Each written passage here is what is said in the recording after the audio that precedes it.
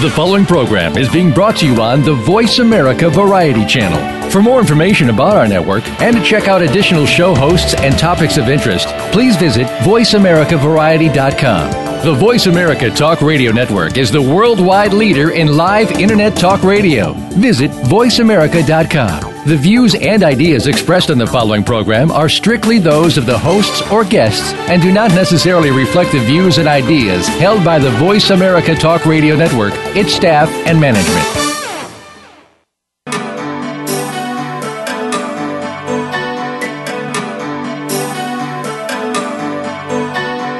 Welcome to Dr. Carol's Couch with your host, Dr. Carol Lieberman. All comments, views, and opinions are solely those of Dr. Lieberman, her guests, and callers. Now it's time to have a seat on Dr. Carol's Couch. Here's your host, Dr. Carol Lieberman. And welcome to today's edition of Dr. Carol's Couch. I'm your psychiatrist host, Dr. Carol Lieberman. Well, I'm sure I'm not the only one who has been noticing that things have been falling out of the sky lately. By things, I mean airplanes. So today we're going to be talking about how to survive the plane crash epidemic. And my guest will, first of all, tell us whether he thinks it's an epidemic or not, but certainly, there seems to be a spate. In fact, actually, 2014 so far has been a key year or the worst year. Well, I'll let my guest, talk about this more. But today we're going to be on the show. We're going to be talking about not only unraveling the mysteries of the latest plane crashes, which he will do, but also to give you some tips on how you should decide whether to fly or not, and how you can survive if you are on a plane. Believe it or not, there are actually tips, things that you can do once you're on a plane to make it more likely that you would survive a crash. These are useful things to know. So we'll be talking all about this with my guest, David Soucie, who is back on the show. When you're done listening today, you can actually go through archives and find a previous show where he was the guest in 2012. He is CNN's Safety Analyst. I mean, after being on my show, CNN decided that they should have him too. He's also the author of Why Planes Crash and Accident Investigators Fight for Safe Skies. So, David, welcome back to the show. Hello, Carol. It's a pleasure to be back again. I can't believe it's been so long. I know. They did tell you that, CNN, right? That it was your audition that you did on my show. They said, we heard you on Carol's Couch, and we thought, boy, that guy would be just great, especially because of those great questions that Carol asked him. That must be it. Well, I'm glad I could help. So, before we start talking, I mean, boy, there have been, it is the biggest year since when? It's a lot of tragedy since 1982, really, since we've had this many in a row in this manner.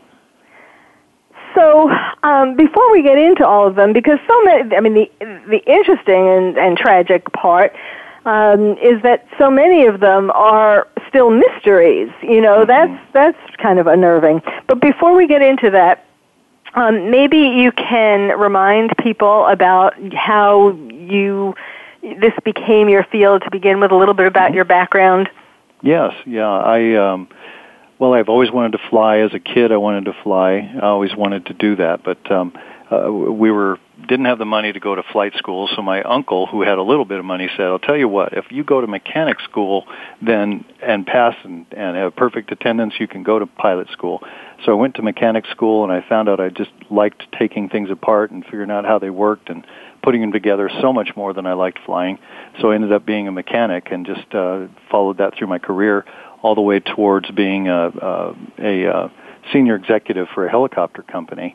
And I think the real key for passion for safety came for me when I had made a really tragic decision, a choice that I couldn't figure out how to weigh of investment in safety. And so I didn't buy the safety equipment that I probably should have in retrospect, and we ended up losing a pilot because of it. Out of our fleet. So it was very traumatic for me, and it really changed my life. You have those things in your life that just change direction entirely. Yeah. And feeling responsible for someone's death is certainly one of those that does that. So since then, I joined, at about that time, I joined forces with the Federal Aviation Administration as a safety inspector, and did that for about 17 or 18 years. So his death wasn't in vain. Absolutely. It was Mike Myers, and his death is certainly not in vain. Yes, keeping a lot of other people safe since then. Well, let's talk about I don't know which one. Pick one. Whichever one you'd like to talk about first. Well, I guess the most recent would be the 5017, the Air Algerie flight that crashed, and that was down in Africa. And it doesn't appear that had anything to do with anything other than a severe weather pattern that they had flown into, and should not have flown into. They were warned of it, and yet they still flew into it, and so it's a really tragic event from that perspective. It was really, really difficult to see. It looked a lot like, the accident site looked a lot like the Flight 585 that crashed in Colorado back in, I think, 91, where the aircraft just went straight down and just left a, about 40 by 20 spot on the ground, and that's all that was left of it. So it looks pretty traumatic. Well, explain that though. What do you know? What happened? Like, why? What goes into those decisions to fly, even though people know or they've been warned about the weather? Well, it's really interesting. It's a thing that I write about, and it's called the atrophy of vigilance in my book. And really, what it is this, and we all get into this. It's a matter of a routine or a checklist or something that we do constantly, and there's a part of our brain that atrophies. It forgets the fact that there's something outside of that routine. So if you're used to doing it, you drive to work the same way every day, back and forth, and let's say, for example, the speed limit sign was changed from 45 to 25. Well, your brain wouldn't allow you to see that, and you would probably just continue to drive at 45 miles an hour without even giving it a second thought. Your mind really does have blind spots, and this atrophy of vigilance is something that really contributes to those. So I think that's what happens to pilots. Most every accident I've had, and in my book, Why Planes Crash, that's really the singular cause. If you look back at all of the accidents I've investigated, at some point along the line, it may not have been the pilot. It might have been a manager who made a decision to reduce training expenses, or it might have been a mechanic who decided to cut a corner here or there, and had always done it and got away with it, but the one time that he didn't do it right, it caused an accident. So all of these accidents are really from this atrophy of vigilance, and that's one of the things I push for passengers now too, which we'll talk about later in the hour, about their awareness of what's going on around them, and I think that's what happens here. Well, I don't know if you know specifically about Air Algerie, but I would think that there would be more than one person looking at the weather report and deciding, should we fly today? Well, oddly enough, there is, but once that decision is made, once you're en route, and these storms in this particular band of the world, this is where the little baby hurricanes are grown. They come across that band and spool across Africa, and those end up being the Hurricane Andrews and the Hurricane Irenes and the big hurricanes that come through.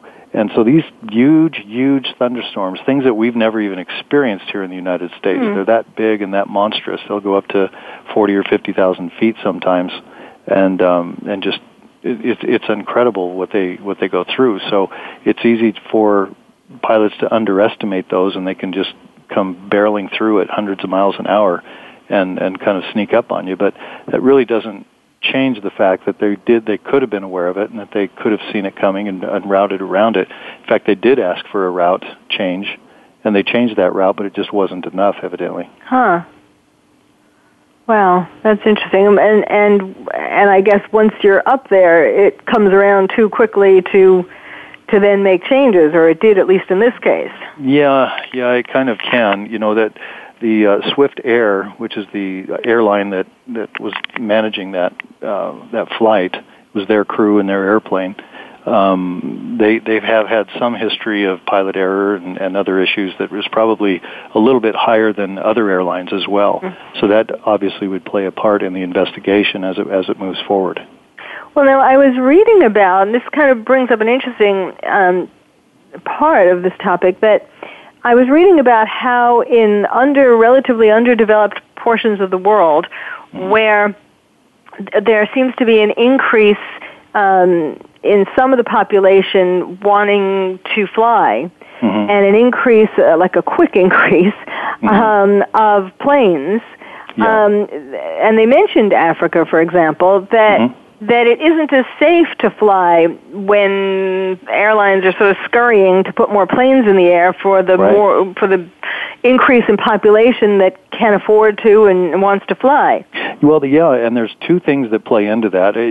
Rapid growth is a problem for any air carrier, whether it's the United States or anywhere else. But rapid growth in these underdeveloped countries can be a challenge because of their funding and their ability to do the oversight that's necessary to make sure that it's being done right.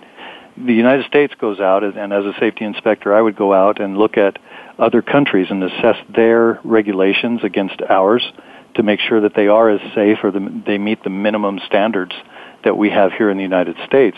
And once those standards are met, they go down as being a Category 1 airplane or a Category 1 country capable of sustaining that standard.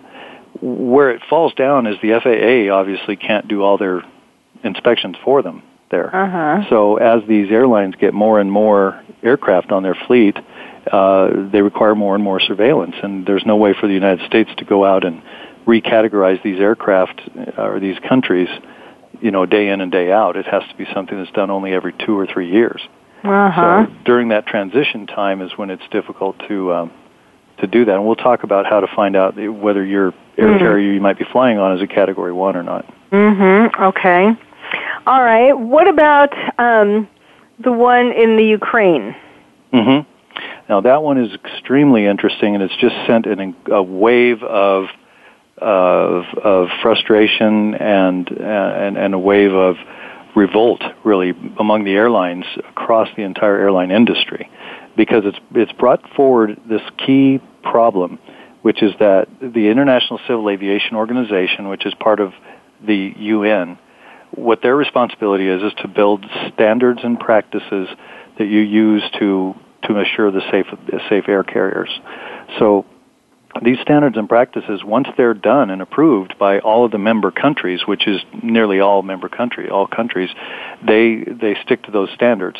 Now, the problem is that there's no governing body at the international level to oversee anything else. So for example, this information wait. about... I need to have you hold that example. Okay, because it's time to take a break. Just got the signal. So we will leave people on in flight, shall we say. All right, great. Until we come back. We're talking today about how to survive the plane crash epidemic. My guest is David Soucie. His book is called Why Planes Crash and Accident Investigators Fight for Safe Skies. So stay tuned. You're listening to Dr. Carol's Couch, and I'm your psychiatrist host, Dr. Carol Lieberman.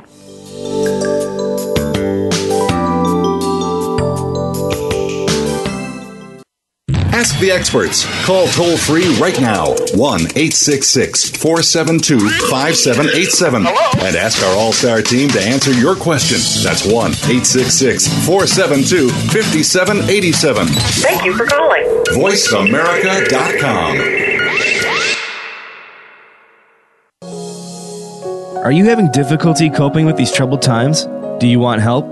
Then contact Dr. Carol Lieberman today at www.drcarol.com. Dr. Carol is a certified psychiatrist who not only has won an Emmy, but is a regular on top television shows like Oprah Winfrey and Larry King. She's here to help you through books, CDs, and helplines. Having trouble relaxing?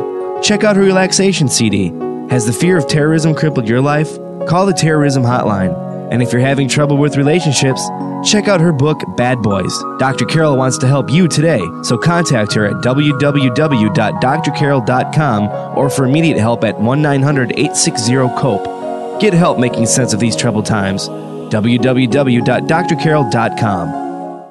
Stimulating talk. It gets those synapses in the brain firing really fast. All the time. The #1 Internet talk station where your opinion counts. VoiceAmerica.com. Welcome back to Dr. Carol's Couch. If you have a question or comment for Dr. Carol, dial toll-free at 1-866-472-5788. Now back to the show.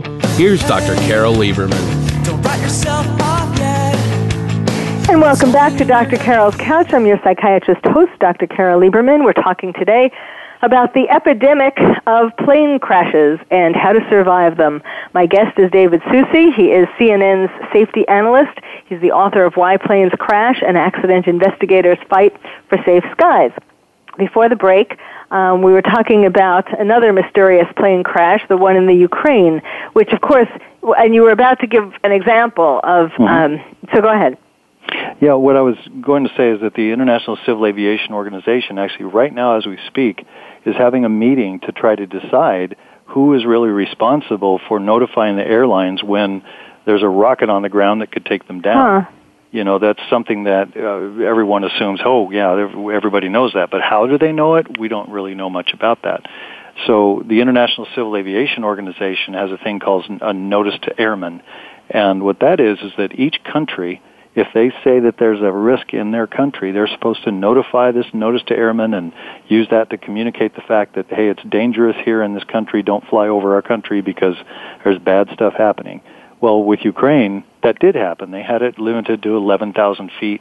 Then they had an aircraft shot down this week at 21,000 feet, so they decided that they would raise that limit to 32,000 feet. So if you're flying over Ukraine in that eastern region, you can't be less than 32,000 feet, or there might be additional risks. So Malaysia Air called and said, well, we want to fly at 35,000, and the air traffic control in that region said, no, we need you down at 33,000 because there's some other traffic up there. So they did. They flew at 33,000 feet, and of course that's when they were shot down with that missile that could have reached far beyond 33,000 feet, in fact up to 70,000 feet, which is way above where even aircraft can fly. So it wouldn't have helped much, but nonetheless, after that, they completely restricted the airspace all the way up to 60,000 feet, so you can't even fly anywhere over that area right now, which is what should have been done beforehand. But now, that kind of begs the question, I mean, the kinds of people who would be shooting down airplanes are not, tell me if I'm wrong, but it doesn't seem like they would be the kind of people who would say, oh, we better call up the aviation board and let them know that we might shoot down one of the planes. Yeah. That kind of defeats the purpose. Yeah, they're not really going to do that, and therein lies the problem. And that's why Tim Clark, who's the president of United Arab Emirates airline, Emirates Air, has called this meeting with the ICAO, emergency meeting, to have all the ICAO members meet and discuss this issue, because it's something that, and it goes far beyond the actual mechanics of who tells who what. It goes into the insurance coverages. For example, if, was Malaysia Air safe? Did they make a safe decision? And they can say, well, heck, we were told by the ICAO, by the NOTAM, that it's safe above 32,000 feet, and we were above 32,000 feet, so are they really responsible, or is it the United Nations who's responsible, or is it Ukraine for not telling people that this risk existed, But as you pointed out, the Ukraine government, it wasn't in any kind of condition to make sure they did everything, were they? Right. So it's hard to point fingers, but what they're calling for is an international communication network or some kind of information sharing between all of the countries where if risks are identified, even by other countries, let's say the United States noticed that these weapons had been brought into Ukraine, that they would be able to notify this governing body or informational body that would say, hey, there's some risks over here that we don't want our U.S. air carriers flying over there, so let's take that on. And the airlines are saying that we don't have, especially some of the smaller airlines, don't have the resources to be connected to the military in such a way that they would have that kind of information. Well, there's also an issue with the crash site in the Ukraine. I'm not sort of up to date today as far as where that stands, but I know that it's been very difficult, and there have been all kinds of rumors, all kinds of sort of gory reports about what's going on there. What do you know as to what? Well, yeah, I've been in contact with the investigators. Some colleagues of mine are there trying to get in to investigate the site. And the OSCE, which is the Society for the Cooperation in Europe or something like that. But this is Michael Berchescu, and what he is telling me is that they had an agreement. The Malaysian government had worked out an agreement with the leader of the rebels there, and they were going to let them come in, and this was 3 days ago. So as they were heading in, they stopped the press from going in, which was appropriate, because as an investigator myself, I would never let the press go on site, especially when the site hasn't been secured yet. Mm-hmm. And so that was appropriate, and I was pretty encouraged about that, as was he. And they started down the road, and about halfway down the road to where they were going, they started hearing the shelling and the bombing, and thought, well, I thought we were supposed to have safe passage. So then we found out later that it was actually the Ukrainians that were bombing and shelling in the area. So I believe that what's happening now is that both the Ukrainians and the rebels want that crash site to be secured and investigated. That I believe they do. You know, people say the rebels don't because they're the ones that shot it down. Right. But in actuality, there are a couple of factions of rebels there, and one's pointing the finger at the other, saying, "We didn't do this; they did." Huh? Isn't that interesting? So they're the ones that are saying we do want this investigated. Huh. We want to clear our name and say that and show clearly that they feel that it was a mistake. They didn't mean to shoot down an airliner, a commercial airliner. They were shooting at what they thought was war planes, but not that that's excusable. It still is a war crime if they didn't take care to protect, commercial airplanes. So they still would be accountable for it just the same. But nonetheless, I think they're both, Ukraine and the separatists, are doing what they can to separate the area and make it a neutral zone so that the investigation can go on. But for 3 days in a row now, my colleagues have been turned away and not able to approach the site. Well, and also, have you heard of, of sort of horrid things going on at the site? Well, it's difficult. I've got some satellite images that I've got from the Airbus Defense and from all source analysis. And what these images show me clearly is that there are areas of the site that have not been investigated yet. There's an entire probably square mile or two where there's no sign of anybody, foot traffic or anyone having gone out there, and yet there's many signs of debris and even deceased out in these fields that have not been attended to yet, and that's the biggest tragedy right now is that they haven't been given the honor and respect and dignity that they really need to be given. Right. I mean, it's bad enough to lose someone in a plane crash, but to know that their body is not being respected in various ways, just makes it even worse. Yeah, it's just tragic. It really is, and it's just tough to deal with. And talking with the families and the Dutch, I've been speaking with the Dutch. With the Dutch investigator who's leading the investigation. He says it's just incredibly difficult with what else going on. If you watch the television, you'd see that there's just car after car after car of hearses, taking those victims to where they're going to be processed and identified. Well, this has not been a good year for Malaysia Air. No, it certainly has not. Certainly has not. Their previous plane, let's talk about that, which, and it's interesting how both, I should ask you first what you think happened to the first plane, the first Malaysia airplane, before telling you what my theory. So go ahead. Right. Well, I've been doing accident investigation for 25 years or better, and so when I look at this Malaysia Air, it's hard to weed through all of the rhetoric because there's quite a bit, and everyone has an opinion about this, an opinion about that. But I use an algorithm in which I put the facts against the presumptions, and then actually weight them in a way that allows you to identify which is the most probable assumption on the side of the chart.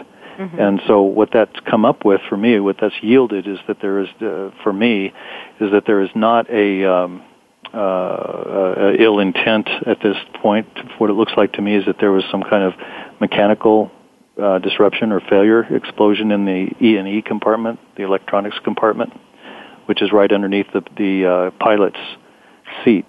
And the reason that that's conclusive for me is that all of the radios that we lost, the ACARS system, the transponder system, and the communication systems, the VHF and UHF radios, all of those are co-located right above this oxygen bottle that is in that E&E compartment. So, looking for a centralized cause that would take all of those things out together, that's the only location I could find to do that. But what if you had a suicidal pilot or even a suicidal terrorist pilot?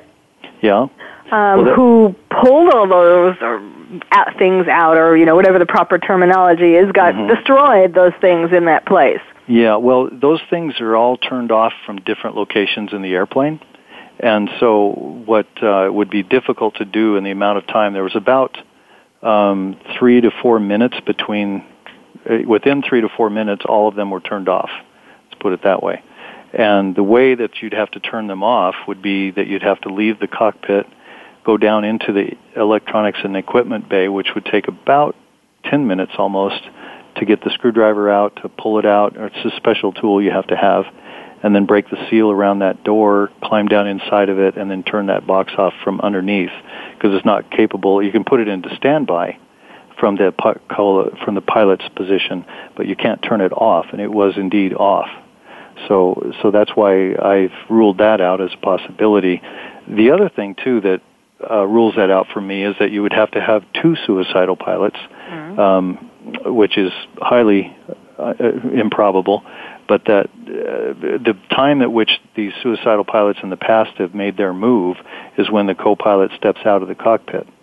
Well, the last time the worst time and most improbable time for that co-pilot to step out of the cockpit, or the pilot, would be at this phase where they were changing from one region to the other, because at that point you have one person handling all the radios and the other person is flying the aircraft.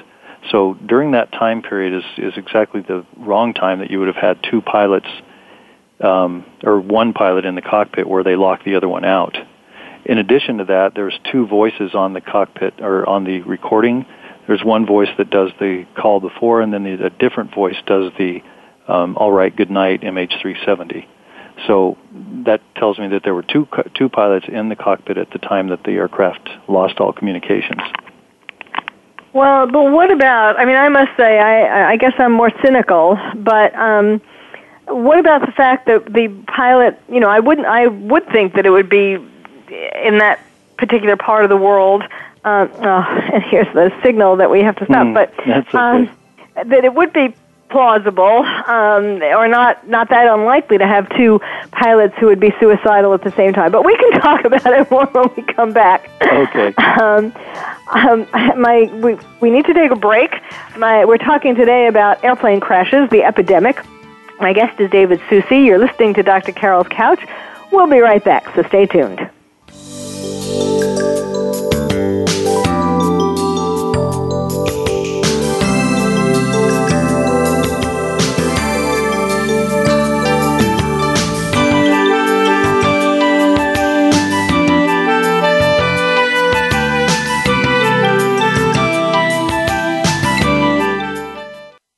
Ask the experts. Call toll-free right now, 1-866-472-5787. And ask our All-Star team to answer your question. That's 1-866-472-5787. Thank you for calling. VoiceAmerica.com. Are you having difficulty coping with these troubled times? Do you want help? Then contact Dr. Carol Lieberman today at www.drcarol.com. Dr. Carol is a certified psychiatrist who not only has won an Emmy, but is a regular on top television shows like Oprah Winfrey and Larry King. She's here to help you through books, CDs, and helplines. Having trouble relaxing? Check out her relaxation CD. Has the fear of terrorism crippled your life? Call the terrorism hotline. And if you're having trouble with relationships, Check out her book, Bad Boys. Dr. Carol wants to help you today, so contact her at www.drcarol.com or for immediate help at 1-900-860-COPE. Get help making sense of these troubled times. www.drcarol.com. Streaming live. The leader in Internet talk radio. VoiceAmerica.com. Welcome back to Dr. Carol's Couch. If you have a question or comment for Dr. Carol, dial toll-free at 1-866-472-5788. Now back to the show. Here's Dr. Carol Lieberman. And welcome back to Dr. Carol's Couch. I'm your psychiatrist host, Dr. Carol Lieberman, talking with my guest today, David Soucie, the author of Why Planes Crash, An Accident Investigators Fight for Safe Skies, on the topic of how to survive the plane crash epidemic. And we'll be talking about how to survive in a few minutes. We're kind of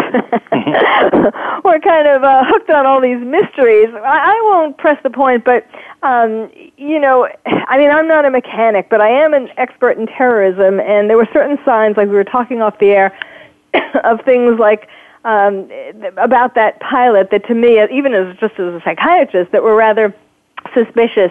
But it's amazing that we haven't been able to find that plane. And then I was looking at this study that says at least 88 planes have disappeared since 1948, where not a single piece of wreckage, oil slick, or body has been found. I never realized there were that many. Tell us how that could happen. Well, actually, that figure is true. However, if you look at modern aircraft that have been built within the last 20 years, there's far, far, far fewer than that. In fact, you could count on one hand as many as have been lost since that time period. So a lot of that had to do with navigation capabilities and tracking capabilities and that sort of thing. They didn't have an international air traffic system like we do today. So a lot of that is from that. But not to say that there aren't airplanes that do disappear, because there are. But when it comes to commercial aircraft, that's what makes this such a mystery, is that, with all the advancements we have, I can find my iPad no matter where I am. Why can't we not find this, $200 million airplane? Right, exactly. And then, of course, there are, there's the issue of having more people with mental illness, shall we say, or having psychotic breaks or having other psychiatric problems on the plane. There was one recently I'm sure you probably reported on it, of the man from Canada, he was saying that he had a bomb on the plane and that he was going to bomb Canada. Yeah, it's interesting. And even the crew, there's been plenty of incidents of the crew losing control as well. And, I always think about that with going through the pilot training and the crew training that they do when I'm doing surveillance on that. And they're pretty much taught to think that every single person on that airplane could be a terrorist. And you think about that, watching the plane, watching everybody come on, and what that could do to your brain and your mindset, saying, hey, there's 250 terrorists sitting back here, and here I am alone. That's got to mess with your head eventually. Yes, it certainly has made life a lot harder. Well, why don't we start talking about what people, now that we've terrified everybody. What do we do about it now? Yes, what can we do about it? Okay, well, if you Google my name, David Soucie, and then Fly Safe, there's a program that I use personally. CNN and some others had asked me, well, what do you do to feel safe? And it's really simple. It's just the SAFE, and that stands for search, and then assess, and then flight, and then evaluate. So search, assess, flight, and evaluate. And what that means is search is where you just simply do a Google search of where you're going to go. And you think about what's happening there, and you look at it, and you become educated on the flight and where it is that you're going to go. You're about the country, about the culture, what it is you're going to do there, and then additionally the weather, what's happening with the weather. So those are things that you can do just in a quick Google search and see what's happening. The whole point of this is to be educated, to empower yourself as a traveler so that you know what's going on and you can make an educated decision about your own risk strategy. And the next thing is assess. And if you go to the State Department website, the United States State Department website, there's a site there that talks about alerts and notices about each country. So you can go in and look at each country, not only the countries that you're flying into, but the ones you're flying over to get there, and see where those might be and see what's going on in those countries. And again, be familiar with that. And you'll see the alerts, and it'll tell you why it's an alert, and see what's going on with that. You can also assess the airline itself, and you can go into the Federal Aviation Administration website, and from there, and the link is on that search if you do that search for Fly Safe. But from there you can tell which airlines that you're flying on and what they're going to be, what their rating is. Remember, I talked earlier about the rating that the FAA gives these countries, whether it's a Class 1 or a Class 2 country. And if it's Class 2, you want to stay away from it. If it's Class 1, that's a good thing. And then again, under assess, you assess your weather, and you look forward to see what the weather's like in that area and what you might be encountering there. Now, this isn't so that you can go up to the cockpit, knock on the door, and say, "Hey, pilot, I think you need to go around the other way." Mm-hmm. This is mostly so that you can make an educated decision before you get on the plane. And again, this is mostly for people who are concerned about flying overseas. The United States, flying within the United States, is incredibly safe, and really we haven't had any accidents here in a long, long time, and our accident rate here in the United States is better than it's been in 20 years right now. Well, except that there have been a lot of small plane crashes here. Yeah, there have been, and partly that is actually because there's just been a lot more news about it. The small plane accident rate has been high for some time, and it really hasn't. I haven't seen a significant increase in the small plane crashes of late. Of course, my averages go over 2 to 3 years, not just the last month or two. So that.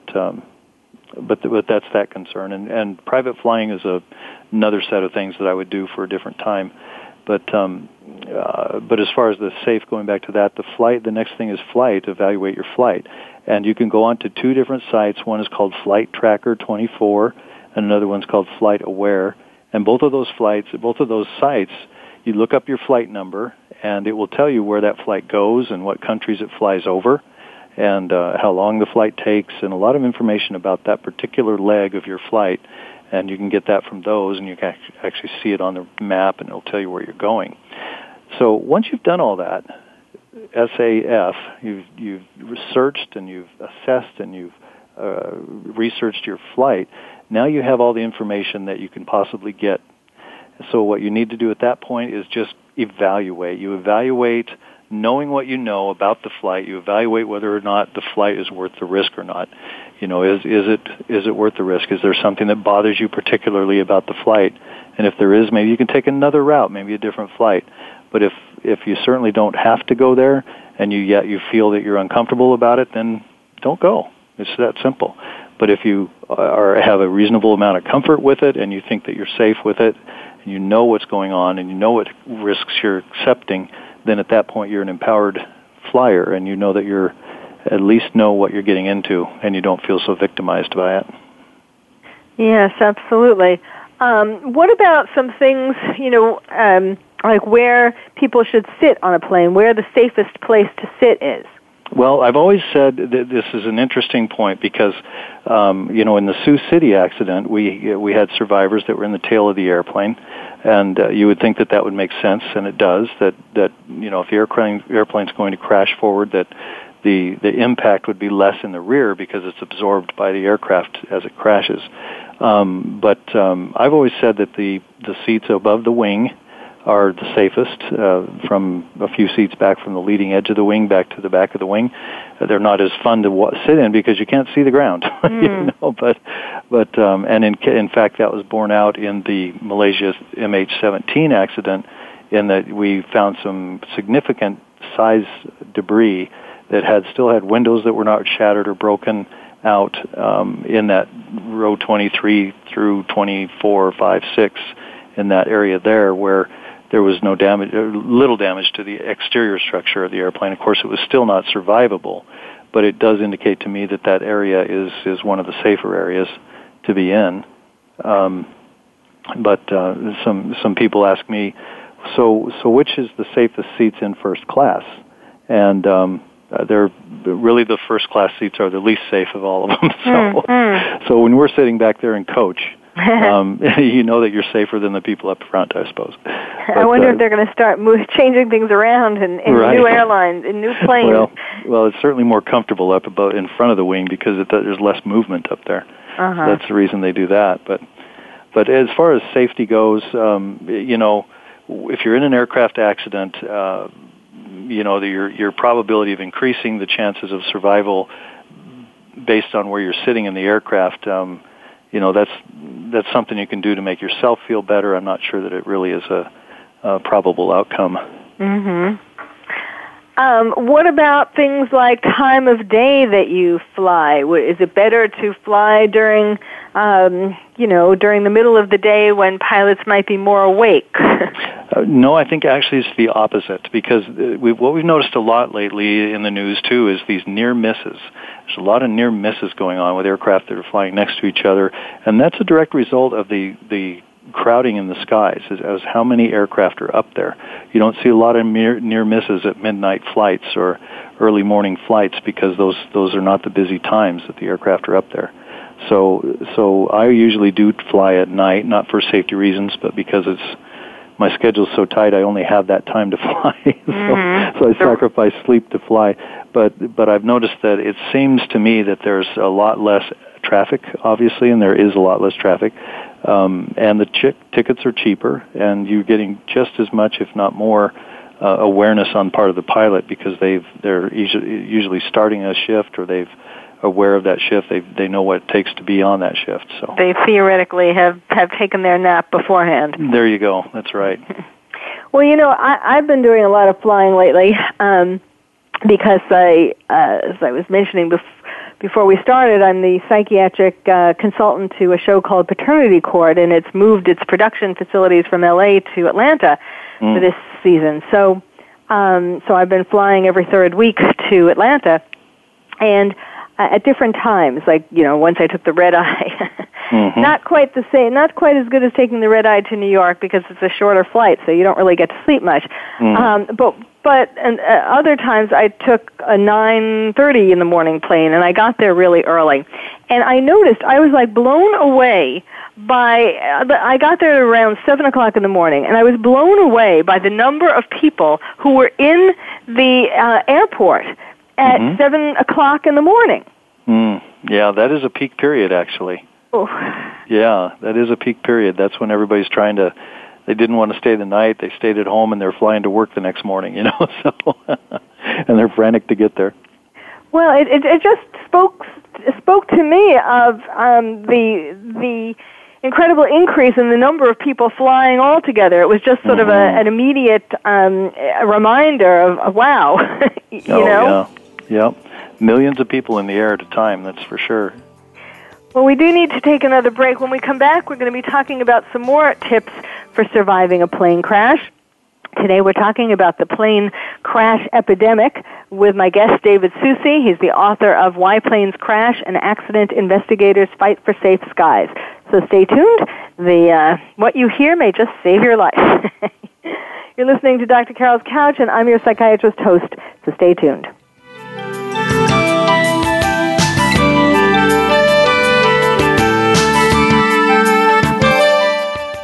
Talk, talk, talk.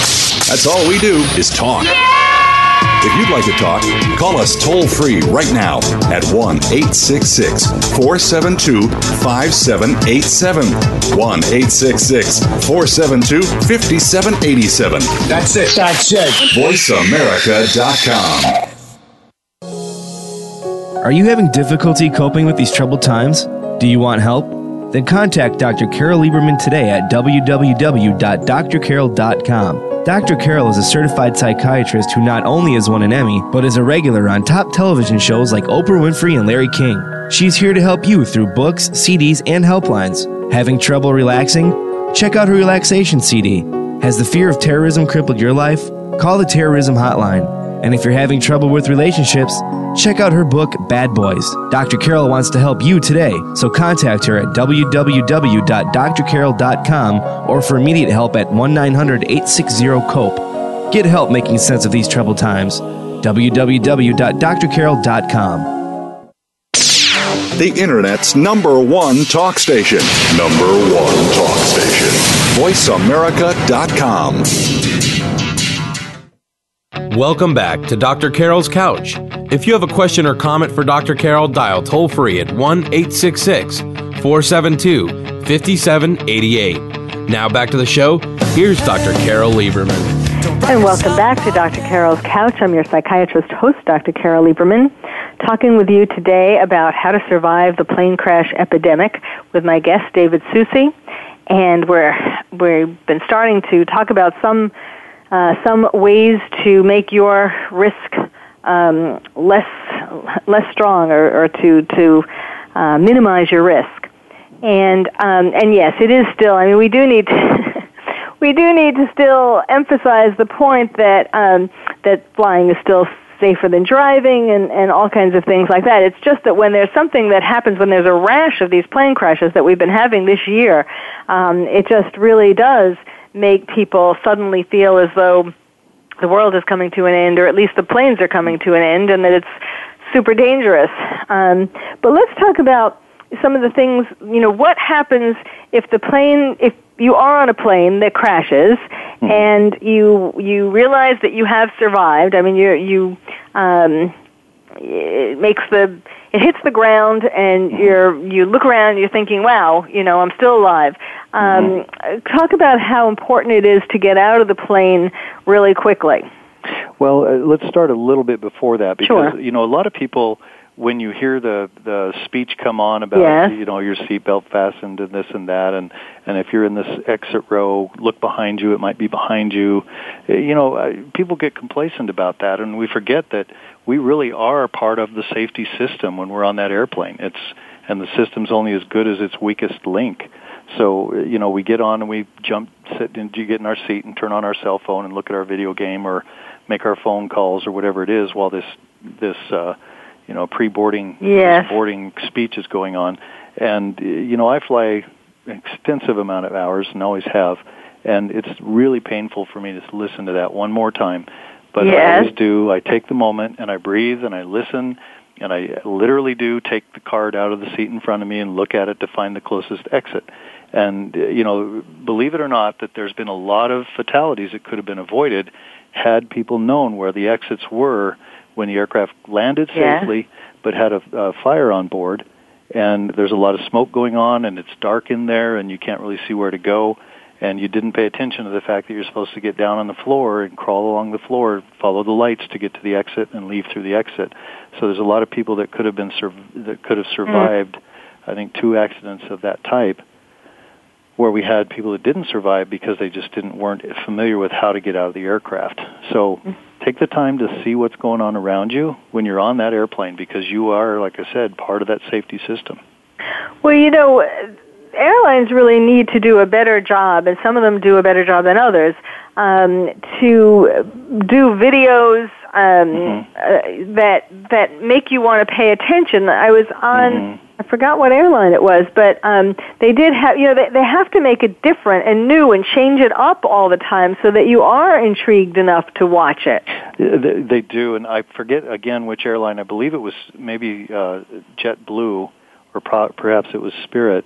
But what they had was a mock of the movie Airplane. And Kareem Abdul-Jabbar was actually in the cockpit as he was in that movie Airplane, and talking about safety. And it really caught my attention, and it caught everyone's attention. Everyone was talking about it, and I know that sometimes Southwest gets a little funny with it, but and gets people listening that way. But you're right; they do need to do a better job of making it something different to watch and get attention with.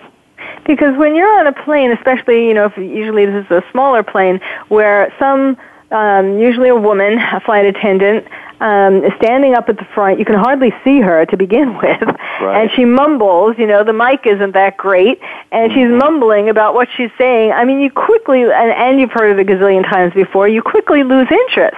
Yeah, that's true. That's true, and it's unfortunate, but remember the burden of responsibility is on you, too, and all that information that she's rambling off is actually in that little brochure in front of you as well. So, again, I just implore people to take the time to look around them, talk to the person next to you, too. This is another thing that people don't do anymore is talk to the person next to them. And why is that? Well, that helps calm these, if there's someone that's a little disturbed, if there's someone that's incredibly stressed about the flight, it helps calm their nerves, it helps calm yours. And, just sitting there and not being connected with anyone around you allows for that environment. And then you being a psychiatrist could sure tell us more about that as far as how you would create an environment that wouldn't allow someone or that would help calm someone. Well, I say they should serve Rocky Road Sundays on the plane. That would calm me.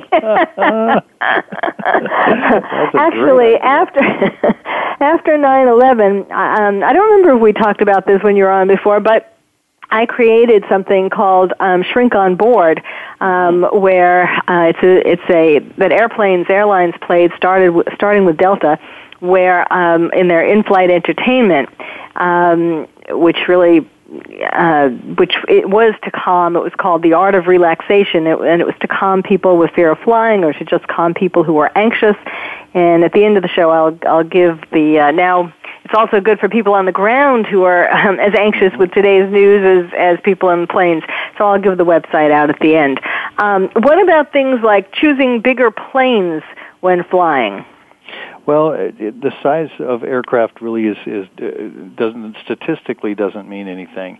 But the important thing is that you fly in something that makes you comfortable.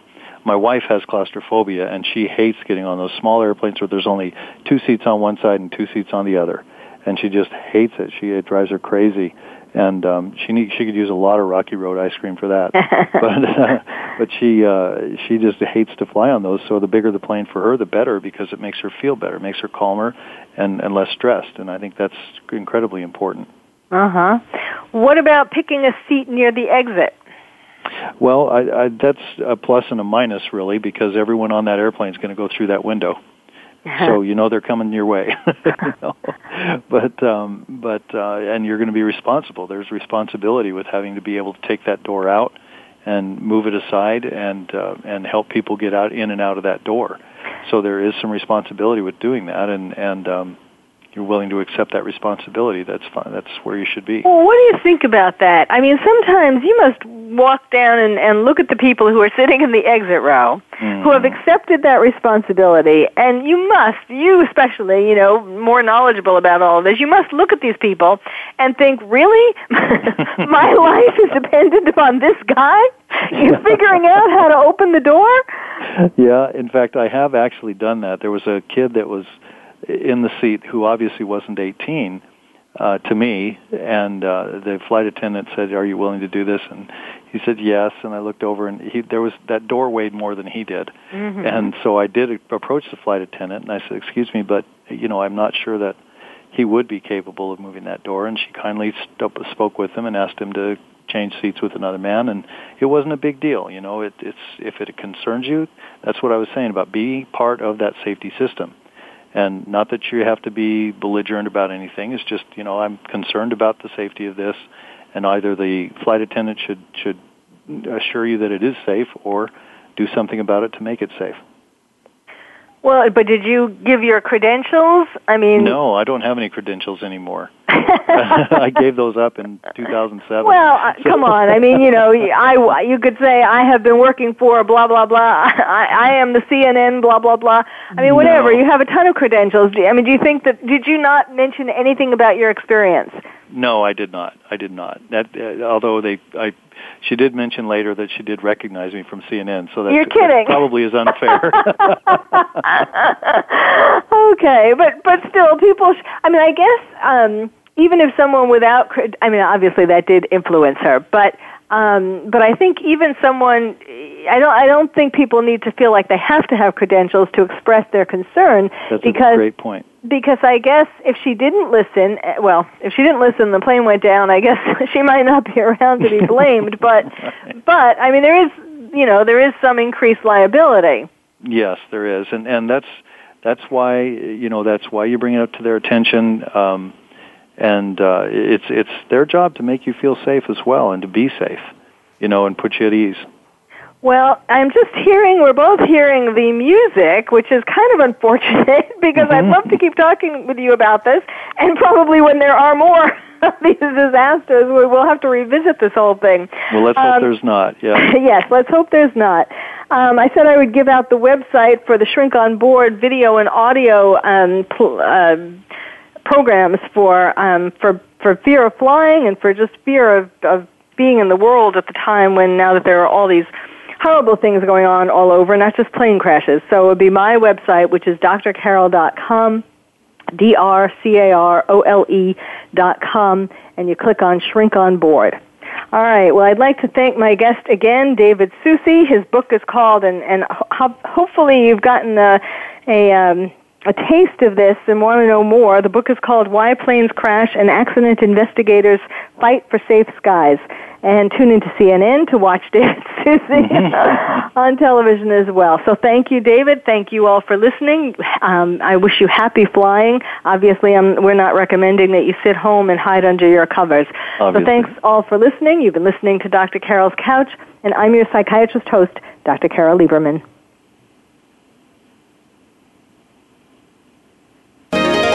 Thank you for joining us on Dr. Carol's Couch.